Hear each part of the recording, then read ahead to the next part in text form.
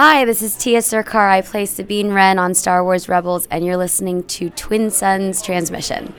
Of course, it ends where it began, a desert planet with twin suns. Hey, my name is Taylor Gray, and I play Ezra Bridger in Star Wars Rebels. I hope you enjoy this week's episode of Twin Suns Transmission.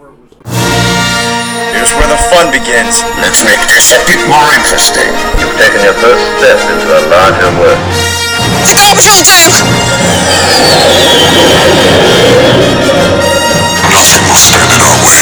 May the Force be with us.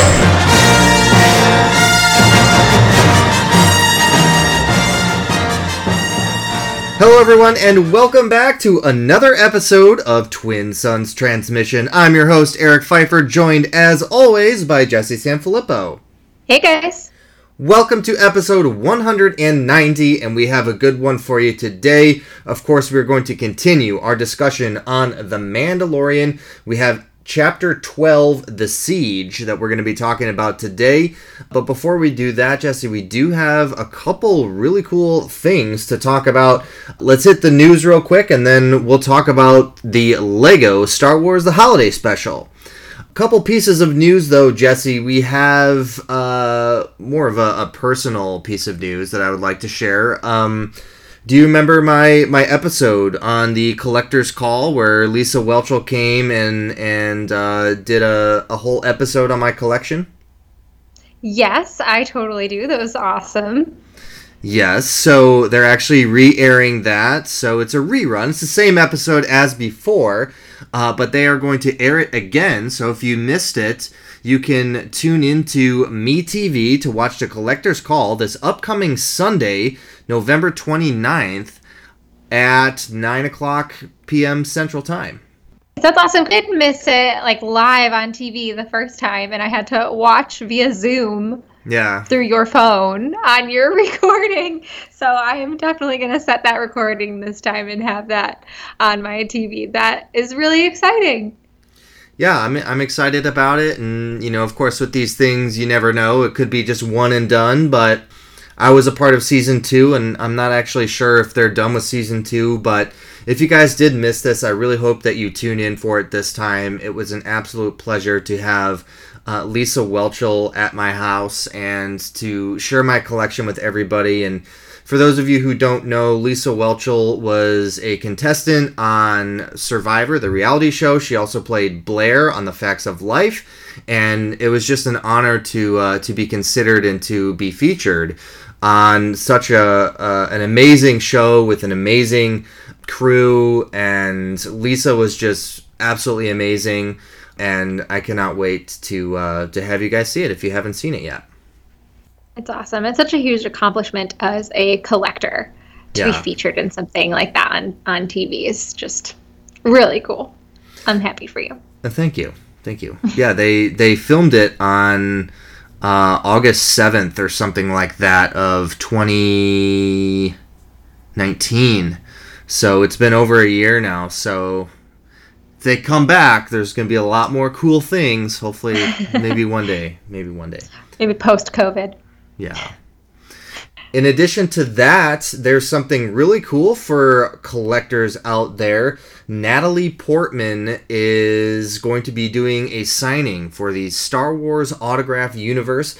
Now, I haven't personally purchased anything from them in the past, but I have a lot of friends who are diehard followers of the Star Wars Autograph Universe, and this is the first time, to my knowledge, that Natalie Portman has ever done any sort of signings of anything Star Wars, and I don't know why she's doing this. I don't know if it's just, it's COVID and she's bored or what the deal is, but they finally were like, no excuses. You have nothing else to do. We know you have nothing else to do. Yeah. So you can buy your very own Natalie Portman autograph on Friday. I believe it's at, let me just check the time here on this. There's no prices that have been announced yet, which is kind of frightening. Scary, yeah. Because I think it's going to be pretty darn high. Right, if these are exclusive and she's never done this before, that's And who knows if she'll ever do it again. Yeah. I mean, she's a Academy Award-winning actress who's been in a ton of not only, Star Wars and Thor and Black Swan and V for Vendetta, like all these amazing movies and things like that. It's not going to be cheap. So right. She's high profile for sure. Yeah. So it says orders will be live on the Star Wars AutographedUniverse.com website at 11 a.m. Eastern Time this Friday. So that's 10 a.m. Central Time and 8 a.m. Pacific Time. So be up and at 'em early if you wanna get that. Even though she's expensive, like we talked about, she's very rare. So I think this will probably sell out pretty quick. That's wild. You're doing it, right? Obviously. I mean, we'll see what the price tag is, but if it's like $1,000, there's no way that's happening. Right. So, gotta have limits. Yeah. I'm getting married next year, so gotta have priorities. Yeah.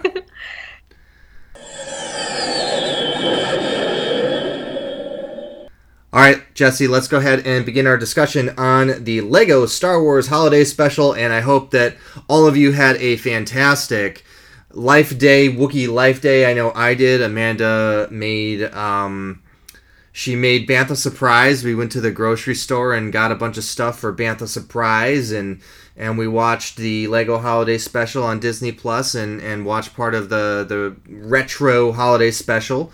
So hopefully you guys listened to our show and had some laughs with us talking some craziness about the original one. But Jesse, did you have a good Life Day? Did you do anything special or? I had a good Life Day. We didn't do anything crazy, but kind of similar. Where I actually made Brandon. I didn't make him watch the whole original holiday special, but I couldn't let it all stay in my head, and I needed to show him what I called quote unquote the best parts of the holiday special, just the parts that I thought that were the funniest. And then I also showed him like 30 seconds. I was like, I just have to show you 30 seconds of the worst part. And he was just staring at the screen the whole time. He was like, you said that was the best part? And I was like, yeah, that was the best part. And then we watched the LEGO Holiday Special together, and we both just laughed the entire time and had such a great time watching that. So I think that's a pretty good Life Day as far as quarantine goes. Oh, yeah. Yeah, I wasn't sure what to expect for the LEGO Holiday Special, but I really do feel like they did a great job with it. I know I saw some people with mixed feelings about it online, but I mean, it's really to bring joy to people, right? It's to make you laugh, and that's what LEGO does really well. They make their characters funny, and I just remember like Rey falling into the Dagobah swamp, and her hair had like fallen off and had swamp in it, and she just like dunked that out and put it back on her head.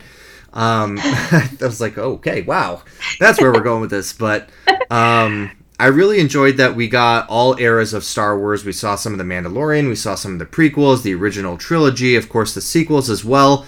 I really enjoyed that they brought all aspects of Star Wars into one area. It was so fun to watch.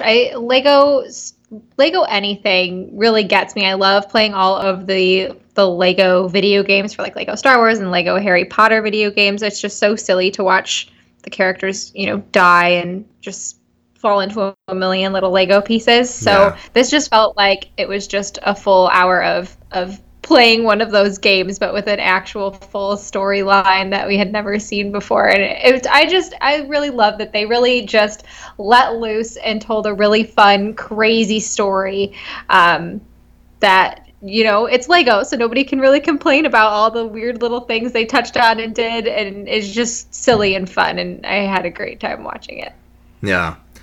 I do enjoy, too, that we got to see Chewbacca's family again. That's something that I feel like if you've watched the original holiday special, that it was kind of a treat to see them again. One thing I did kind of want to talk a little bit about this, though, Jesse, is the whole reason for the story, the plot, right? So Rey is actually training Finn in the ways of the Force and feels like she doesn't do it adequately.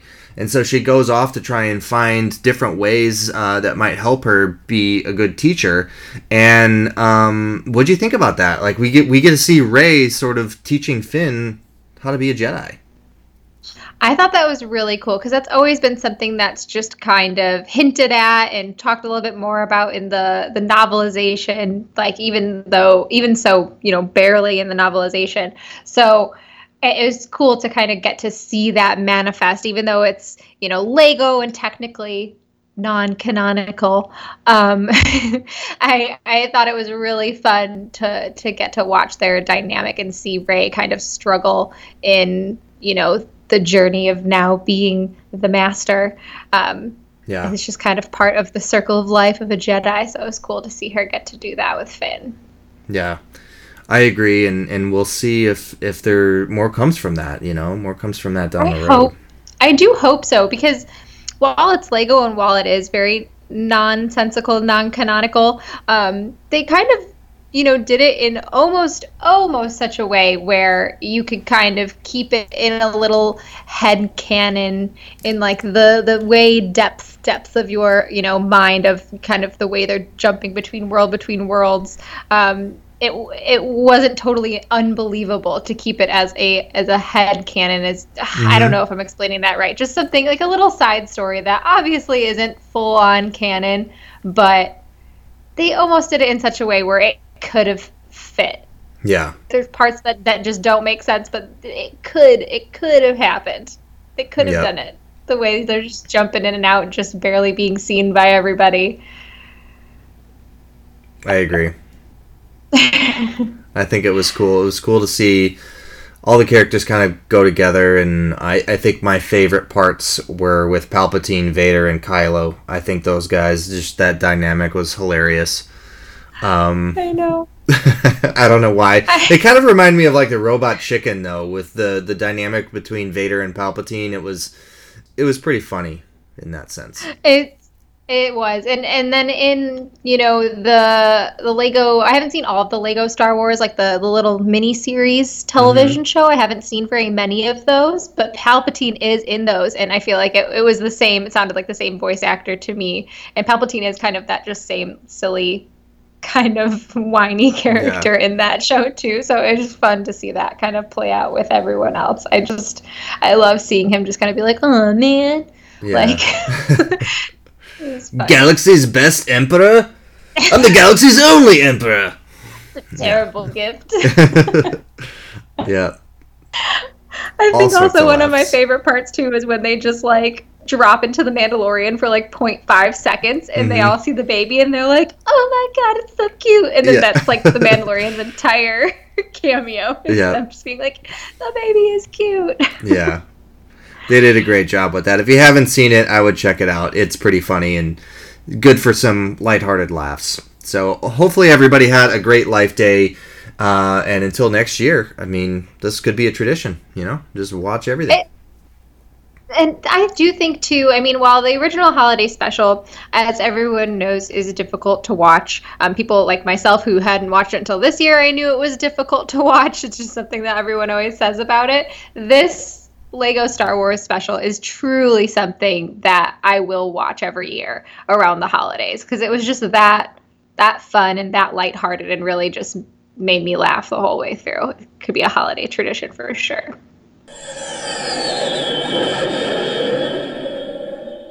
All right, with that, let's go ahead and begin our discussion on Chapter 12 of The Mandalorian, titled The Siege. And Jesse, this one was directed by Carl Weathers, who's a very well-known actor and also is Greef Karga in the show. And I have to say, I think that's pretty interesting to be a character in the show as well as direct the episode, kind of similar to what we saw at the end of Season 1 with Taika Waititi as IG-11, as well as the director of, I believe he was the director of Chapter 9. So I thought that was kind of interesting. But before we get into talking about spoilers of the show, Jesse, what do you think of this episode? This episode had so much packed into it. A lot of mystery, a lot of kind of new bits of information that really feel like it's letting us know where we're moving forward what story The Mandalorian is truly setting out to tell. I feel like we really start, not only in, the last episode 3 felt that way, but this episode truly felt that way too. I felt like we got so much in such a short amount of time that just opened up so many more doors to where this could go from here. Yeah, I agree. And in true Star Wars fashion, I think Dave Filoni took, definitely is taking page out of George Lucas's books here. But after every piece of Star Wars content that we get, while we get some questions answered, we also have so many more questions arise after every episode. So while it's great to get more answers at what's Cara Dune doing, what's Greef Karga doing, what's going on Navarro, what's going on with the baby, we get a ton more questions at the end of the episode, which of course we'll talk about that stuff coming up. But as always, we are going to be talking about spoilers. If you have not seen the episode, make sure to go do that now and come back and listen to us afterwards. But Jesse, in this episode, of course, at the end of the last one, we see the Razor Crest still, that Mon Calamari did not do a great job of fixing or repairing the Razor Crest. So Mando and the child have to go to Navarro, visit some old friends, and while the Razor Crest is being repaired, he joins them on a job. And of course, we get the return of Cara Dune, and with her entrance, she's literally just beating the crap out of a bunch of Aqualish. So, what did you think about the return of Cara Dune and her sort of intro for season 2? I was really excited to see her in like a place of leadership within the community, because I like where we found her, she's just kind of rough and tumbling, wrestling for money in a bar. Didn't seem to want to really get involved in anything, was purposely trying not to get involved with things with the Mandalorian, talking about how she's trying to lay low and things like that, not get involved. And now here she is, the marshal or the sheriff of Navarro. So it's cool to see her just kind of cleaning up the town. Yeah, I agree. I was shocked when they said the marshal. I was like, we've already had one of those in this season. But, yeah, I thought that was really cool. She's cleaned up the town, putting away some scum behind bars. Yep. So that's pretty cool. And then, of course, we get... Saving ferrets. Yeah, that's a good word for it. I was like, what is that? Some kind of, like, possessed squirrel thing. Or something? Yeah, but, a sentient ferret. Yeah. Yeah. We also get Greef Karga back in this one, and Greef is... It looks like he's aged a little bit. He's got some gray hairs on his beard and everything. Distinguished, of course. But he's working with the Mythrol, the blue guy from the first episode of season 1, which I have to say I was not expecting to see that character back in this season until the trailer. So it's interesting that we got him back. And he's actually serving 350 years under Greef Karga, and throughout this episode he sort of reduces some time off of that sentence. But throughout this we get the Mando who is going to help his friends, and they find this Imperial what they think is an Imperial base, and they show us the map on this, Jesse. We can see all of Navarro except for that one little red spot where the Empire still has some forces. Now, I when I watched that, I was like, well, this is a really good representation of where we are in the timeline, where we are in this time period, because this does take place after Return of the Jedi. And that being said, the Empire is just kind of scattered. There's just remnants of forces throughout the galaxy. So while the big brood of it, the main bulk of the Empire has been destroyed, Vader's gone, Palpatine is out of the picture right now, and we just got this small little area. I thought that was kind of a cool representation of Navarro, but that's also the way that the Empire is in the galaxy, I feel like, at this time. So that was pretty cool. Right. It almost has, like, this episode gave me, like, almost like a sense of hopelessness for the galaxy for a little bit there, because it's like at the end of Return of the Jedi, there's so much celebration, like it's over, the war is over, we did it, we won, and now we're just like snap back to reality, like this is not done. We have so many little skeleton crews, if you will, all over the galaxy that are not going, they're not just abandoning post, they're keeping on. Right. We'll talk a little bit more about the Empire as we get to further in our discussion of this episode. But I want to talk about something that I thought was very interesting to see, and that's the educational system on Nevarro. Now, we've seen some educational facilities. We've seen them, we've seen, of course, the Jedi at the temple and read about the way that they do their studies. We've seen on Mandalore in the Clone Wars, with Ahsoka kind of teaching, the cadets on Mandalore. We've seen the clones and the way that they learn with their accelerated growth programs and things like that. And in this episode, I thought it was pretty interesting to see like an actual classroom with little kids, and they just honestly just plopped Baby Yoda down. They just plopped him down in a desk and expected him to just like sit there with this protocol droid as a teacher. Like, it was very interesting to see. Not expecting that at all. If you put like the subtitles on, there's parts where you could barely hear the protocol droid kind of going on, and the baby's like eyeing those macaroons. I keep calling him the baby. The child is eyeing those macaroons. And she's like droning on about like orbital patterns and stuff. I'm like, these kids are like 5. Yeah. We're talking about orbital patterns over here. I thought that was kind of funny. But what's interesting about those orbital patterns is that a lot of them are actually, we see them throughout Star Wars, the Kessel Run and the Hydian Way and the Maelstrom around Kessel and all that stuff we've seen, or at least heard about through other parts of Star Wars. So I love that they're kind of bringing in, again, that continuity. Got to learn young, I guess, when it comes to travel in the galaxy. And those macaroons... those space cookies, you can actually buy officially licensed macaroons from the Mandalorian on Williams Sonoma right now. Oh my god.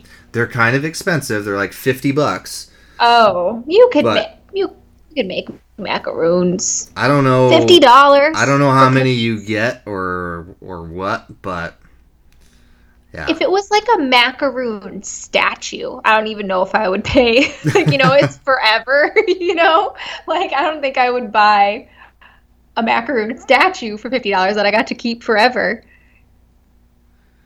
Yeah, I don't know how many you get or anything. Macaroons are not that expensive, and I'll tell you, you can make, like, that color is not fantastical. Like, you see those in like bakeries or at like Mariano's like all the time. Like, you just gotta add a little bit more blue food coloring than usual.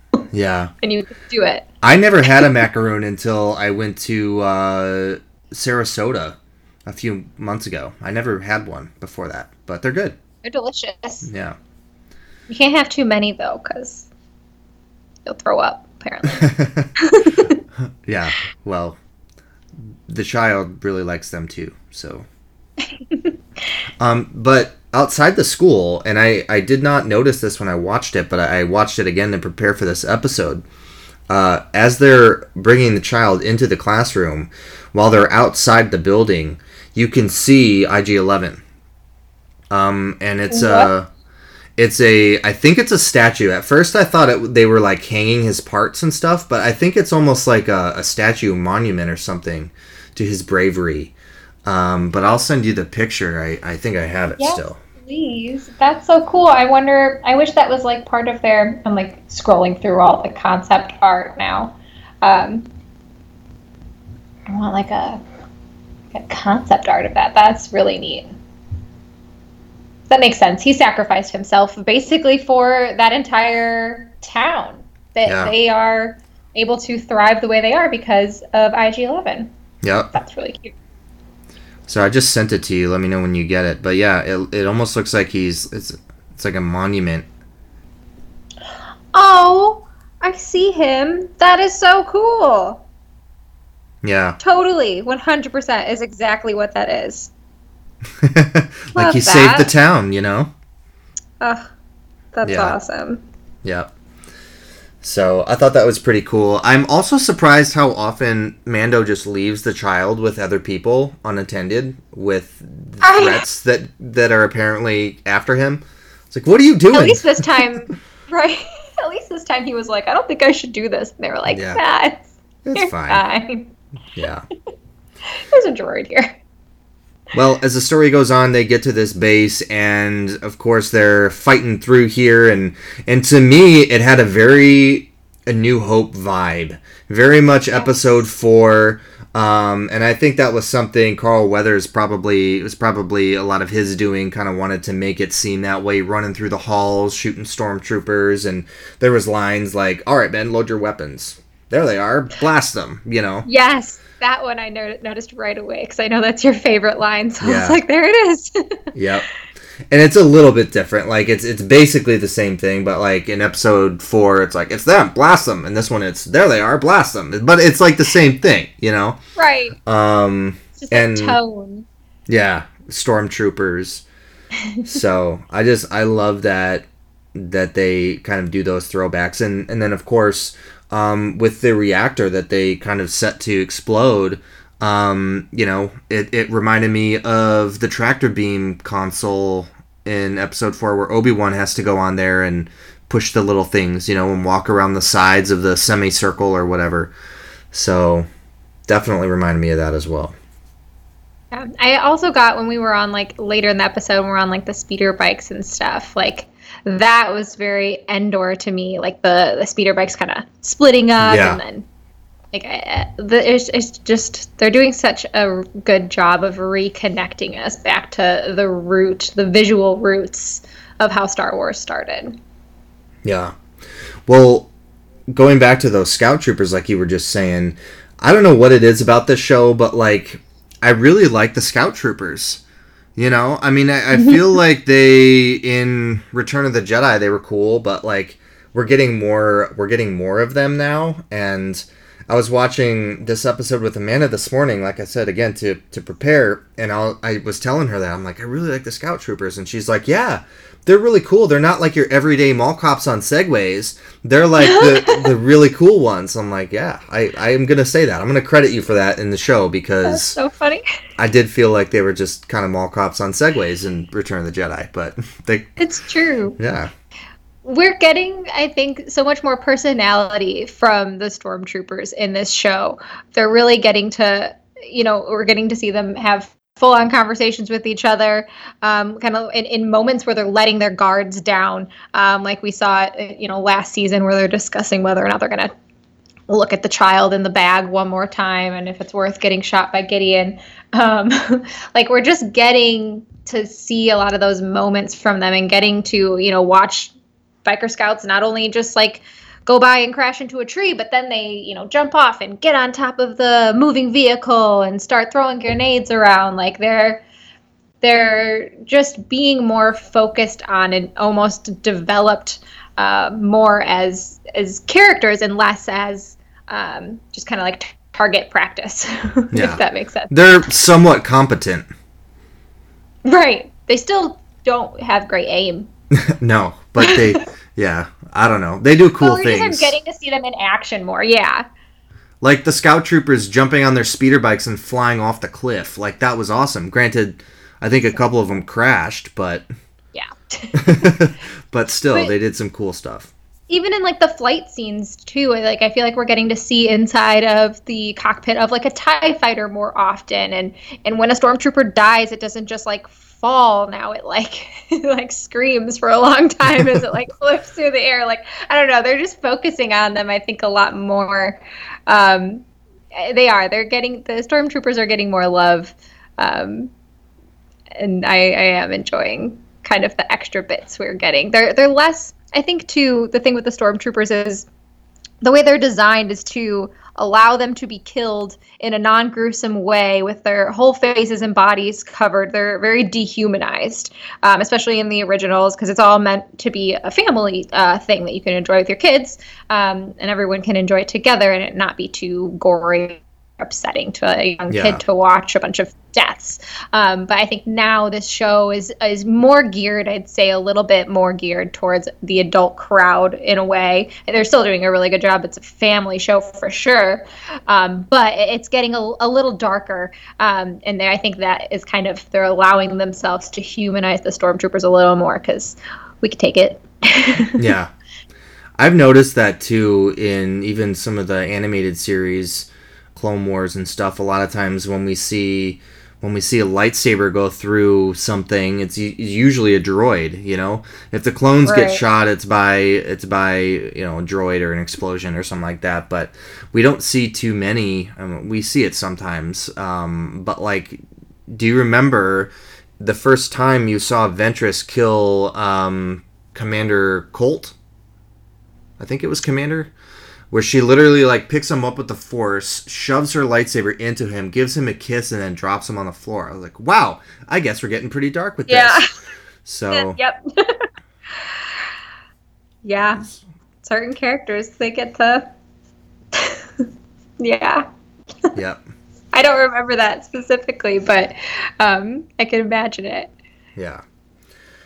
All right, well, let's talk a little bit about kind of the meat and potatoes about this episode. Now, every episode, it seems like we get a little bit more of the greater story, and this is what I'm saying. Every time we get something answered, we get more questions. And so with this one, we get a little bit more information that expands on the story of why the Empire wanted the child, right? So in season 1, we see Dr. Pershing. He has the child. He's doing some experiments on him. And Mando goes in there and wrecks everybody and takes the child and goes off, and the rest is history until now. So we get a little bit more information. We find out that this Imperial base is actually a laboratory where they're doing experiments, and we get a holo recording of Dr. Pershing to Moff Gideon, which the group thinks he's dead, right? Mando thinks that Gideon's dead, that he crashed in that TIE fighter. Of course, we know he's alive. This is the first that Mando finds out about it. But the information that we get in this hologram from Dr. Pershing, I feel like, is very important. So, the bodies of, I guess they have like experimented on bodies, and we see sort of the vat of humanity, the tank with the what looks like a person inside of it. The bodies rejected the blood because they need a higher M count. Now I can only assume that that's a midichlorian count. And that they've exhausted their initial blood supply, the blood supply that they had taken from the child in season 1. And that they require access to the donor, so they really need to get the child back. So they are, I'm sure, and Moff Gideon's going to be in charge of this, trying their hardest, even more so now that all of their options are exhausted, to get this child. Yep. I'm going to be pulling out all the stops because this recording was just set 3 days ago. So they just very, very recently ran out of what they needed to continue on these experiments. Right. Now, at the end of the episode, in the final scene, we see Moff Gideon on a ship, and he's in this room with a bunch of what appear to be like super soldiers. What do you think those are? Like, are they trying to create like a force-sensitive army? Or like a super soldier? What are they doing? I personally kind of think those are separate to what they're trying to create. Okay. In my opinion, because kind of what's going on in that lab looked and sounded very unfinished, very unsuccessful. And what Gideon's got going on over there looks like fully fledged and complete. And he's like, we'll be ready. We'll be ready for him. I almost think that that's like maybe like super suits, like in a way. So they're like droids or something. He maybe like either we're going back into separatist territory. We're pulling out droids again, or they're like droid suits, where you can like get in and control it from sitting inside and just like kind of become a super droid trooper kind of thing. They look crazy. I will say this. So I guess if they are separate, we need to treat them as such. So let's talk about those troopers first. In Legends, and I didn't realize this until I was watching it with my friend Dan, and he had brought this up, and I think it could be a fair point. Now, granted, who knows? But in Legends, there are these things called Dark Troopers.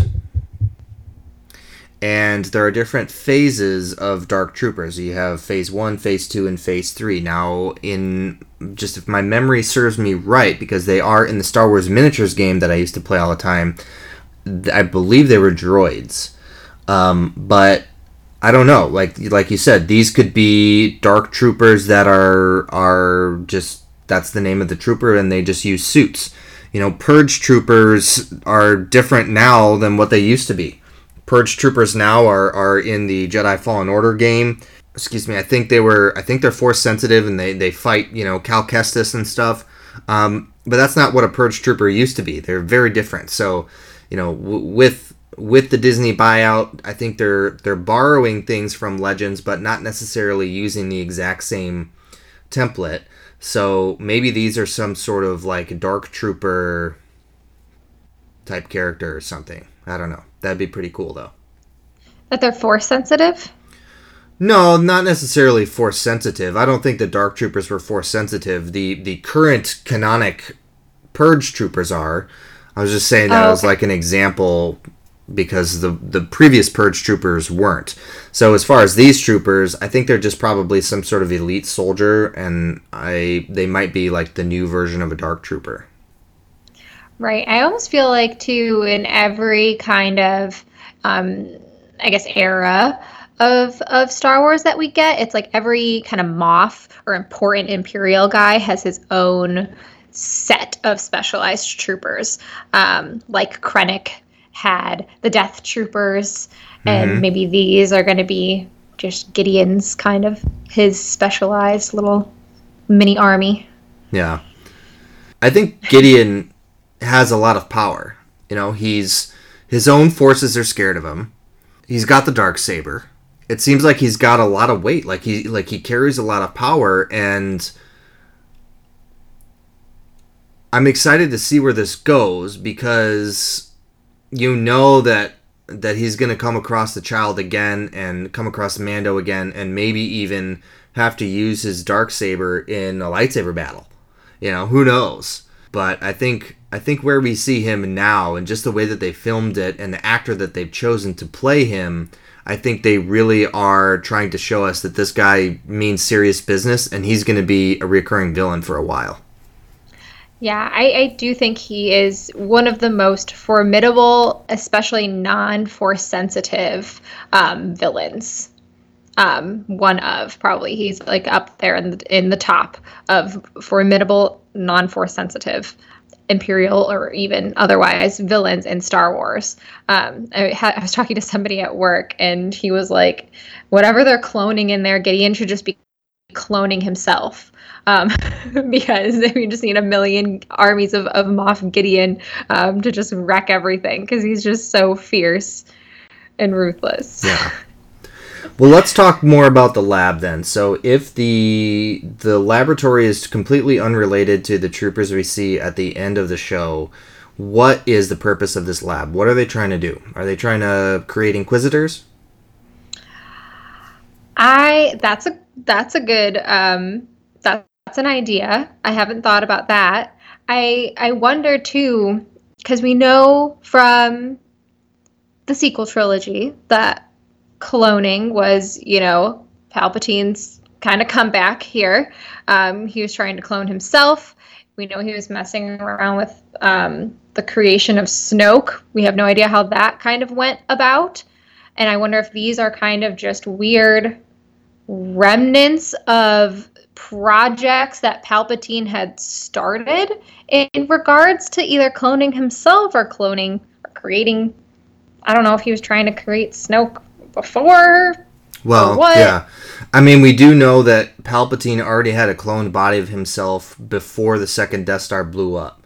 So, because it says in the novelization, when he flew down the shaft, he transferred his essence from his body to a clone body before his actual body exploded. So he had to have a place for him to go. So I think as far as his own self, he probably was already mostly set there. But as far as Snoke, that's an option. Because I know, and this I found through scrolling the Twitter, and I looked back, and as far as I can tell, it checks out. People were saying that Snoke's theme plays during this scene where they're looking at all the kind of bodies floating in that liquid. Interesting. And I kind of I listened to Snoke's theme because to be 100% honest, I'm not somebody that like knows every single theme of all the different characters, and it pops right up in my head when I hear it. I know very few probably by heart when it comes to that. So I had to listen to that, and then I went back and listened to that part, and I was like, oh, it is Snoke's theme. At least it sounds like it's close enough to me to recognize it as that. But I guess everyone will have to kind of listen for themselves to see if they think that that's true. That's just something I heard online and then went and listened back, and I was like, oh yeah, that kind of checks out. It might be Snoke. And if you really look at the thing in the blue liquid, it does have like a crazy like head indentation deformity thing going on. No, kind of like Snoke's big head scar. I have to say, and granted, I don't go on Twitter all that much, but I have to say I did not think about that. So it could be the beginnings of Snoke. That'd be pretty interesting. It could be. And this kind of whole thing, too, just reminds me so much of the Clone Wars episode where Palpatine is taking children off the register list of young Jedi. It's in season 2, episode 3, Children of the Force, where he's doing all these experiments in a similarly shaped, I don't know if this is taking it too far, but even the facility and the location and the way the facility looks very similar to this base on Navarro. It's this long, linear, base on Mustafar that's hanging over a cliff of lava. It just has a lot of similarities. I know those things don't really matter that much when you just isolate them, but maybe they do though. Just the way they look, and then the fact that it's they're using children of Force sensitivity to do experiments. Mm-hmm. I just feel like they're doing something. They're continuing on some kind of instructions or continuing on instructions they had already been given pre-Palpatine, and that's just something we know for sure that Palpatine was doing back in the Clone Wars. Right. Interesting. Well, it'll probably be a long time before we find out the answer to this, because that's how they do things with The Mandalorian. We'll have to wait, right? Give us Boba Fett and then make us wait 3 months or whatever. Or maybe it'll be more than that. I know. It probably will be. It's probably going to be like a whole season thing, because we have so much to explore this season with getting the child to the Jedi. Who knows if we're going to be... Are we sieging Mandalore? Are we getting, the child to Ahsoka Tano? Or are we creating Snoke? There's just so many directions that this could go and could last us for seasons, even if they don't answer all these questions this season. Yeah. But going back to a little bit, there was one other little thing that somebody noticed on Twitter, and that I just saw when I was scrolling through today before we started recording. Somebody noticed that the scientists, the patch they have on their shoulder, the symbol on that patch was the same symbol as the clones, the young clones that we were talking about earlier from Kamino. Did we say that already? Am I crazy? Not in this show, but I think when we did our discussion for season 1, I think we talked about that. Oh, we did. I forget these things. There's all these little connections. There's so many things in this show. Right. It's endless. I love it. Yeah. Well, it's definitely easy to forget. So, yeah, I'm pretty yeah, I think that's right. So, with the cloning technology, maybe it's all part of the same thing. So we shall see. Now, at the end of the episode, Jesse, we realize that there is a traitor on Navarro, and they attached a tracking beacon aboard the Razor Crest. And that's supposed to be Grief Karga's best guy. I'll say my best guy on it. Yeah. Well, that guy, I think he's a Mimbanian from Mimban, which is the mud planet we see in Solo, because I think there's another character of the same species in the Squadrons game named Grace. And I'm pretty sure she's Mimbanian, so I thought that was kind of cool, bringing in that species again into current canon. But yeah, that was bad. So we know exactly where the Mandalorian is going to be headed now that the Razor Crest is back to being just like new. So HasLab is still a go for the HasLab Razor Crest. Yeah. Still gonna match up. Yep. So we know where the Mando wants to go. So perhaps this next episode we will get the Ahsoka Tano, but perhaps they're being tracked by the Empire, and so that's why there's going to be problems. Or maybe we'll wait. Maybe we won't see Ahsoka next time. I don't know. But we know that the Empire is going to be tracking the Razor Crest. Right. I feel like we're going to get bumps in the road. Like, I don't think we just have a straight path to Ahsoka Tano. I don't think that she's in a... I'm still confused not confused, but I'm still wondering about how her location is so just fixed and known, even by someone like Bo-Katan, that she would just at any given time just know where Ahsoka Tano would be during this era. So I just don't think it's going to be an easy route to her. It would make sense that we have a few more another run-in with Gideon, or even with the Rebellion, because they're asking a lot of questions. Yep. In this episode, I like kind of seeing them kind of turn into space cops, detectives.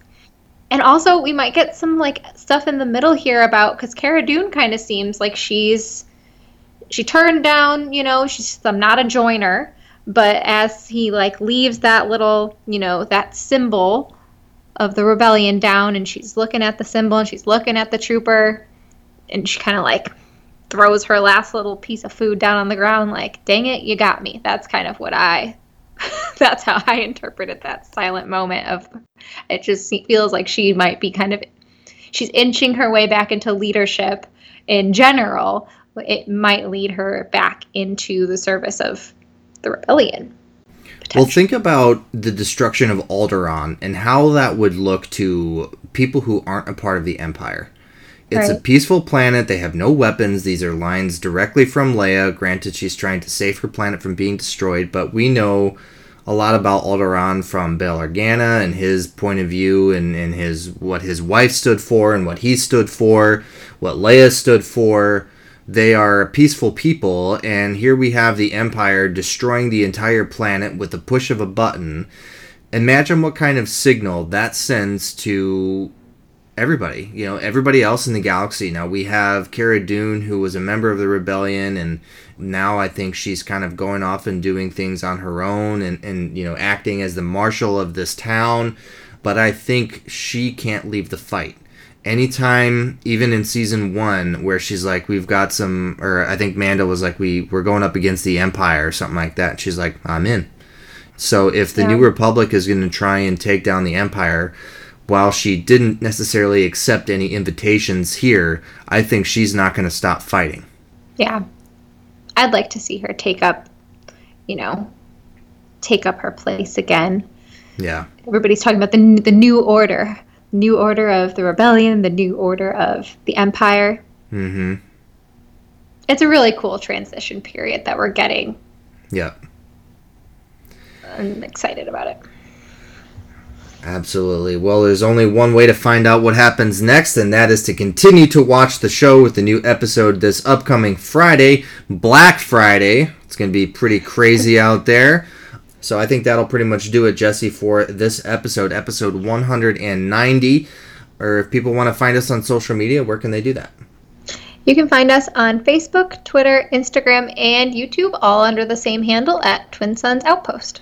Alright, and if you're looking for places to listen to our show, you can find us on our website, which is www.twinsonsoutpost.com. Click on the podcast tab on the left-hand side. You'll find all of our episodes there.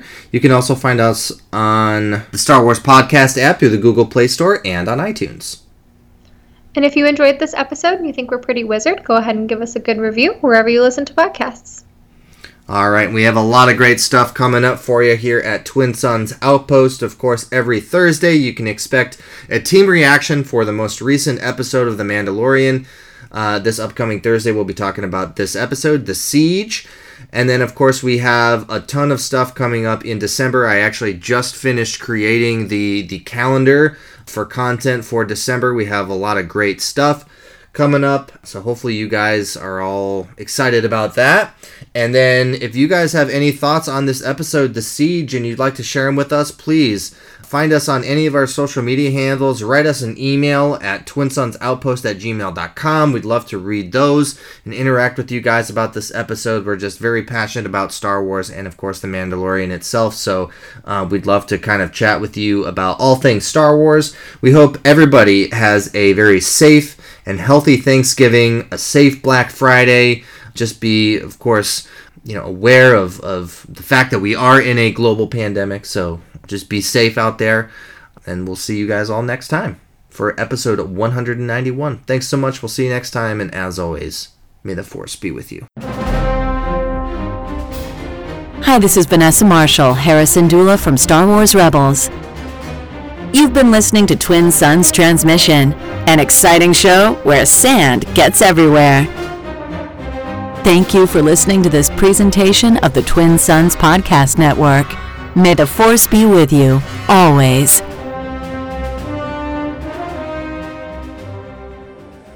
Airmaster, Tatooine. It's controlled by the Hutt.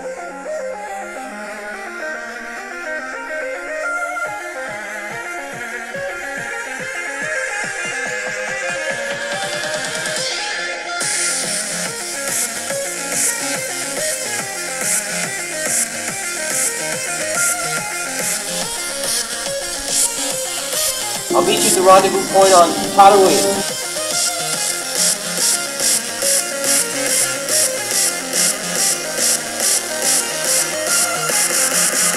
This son's doing murder to me,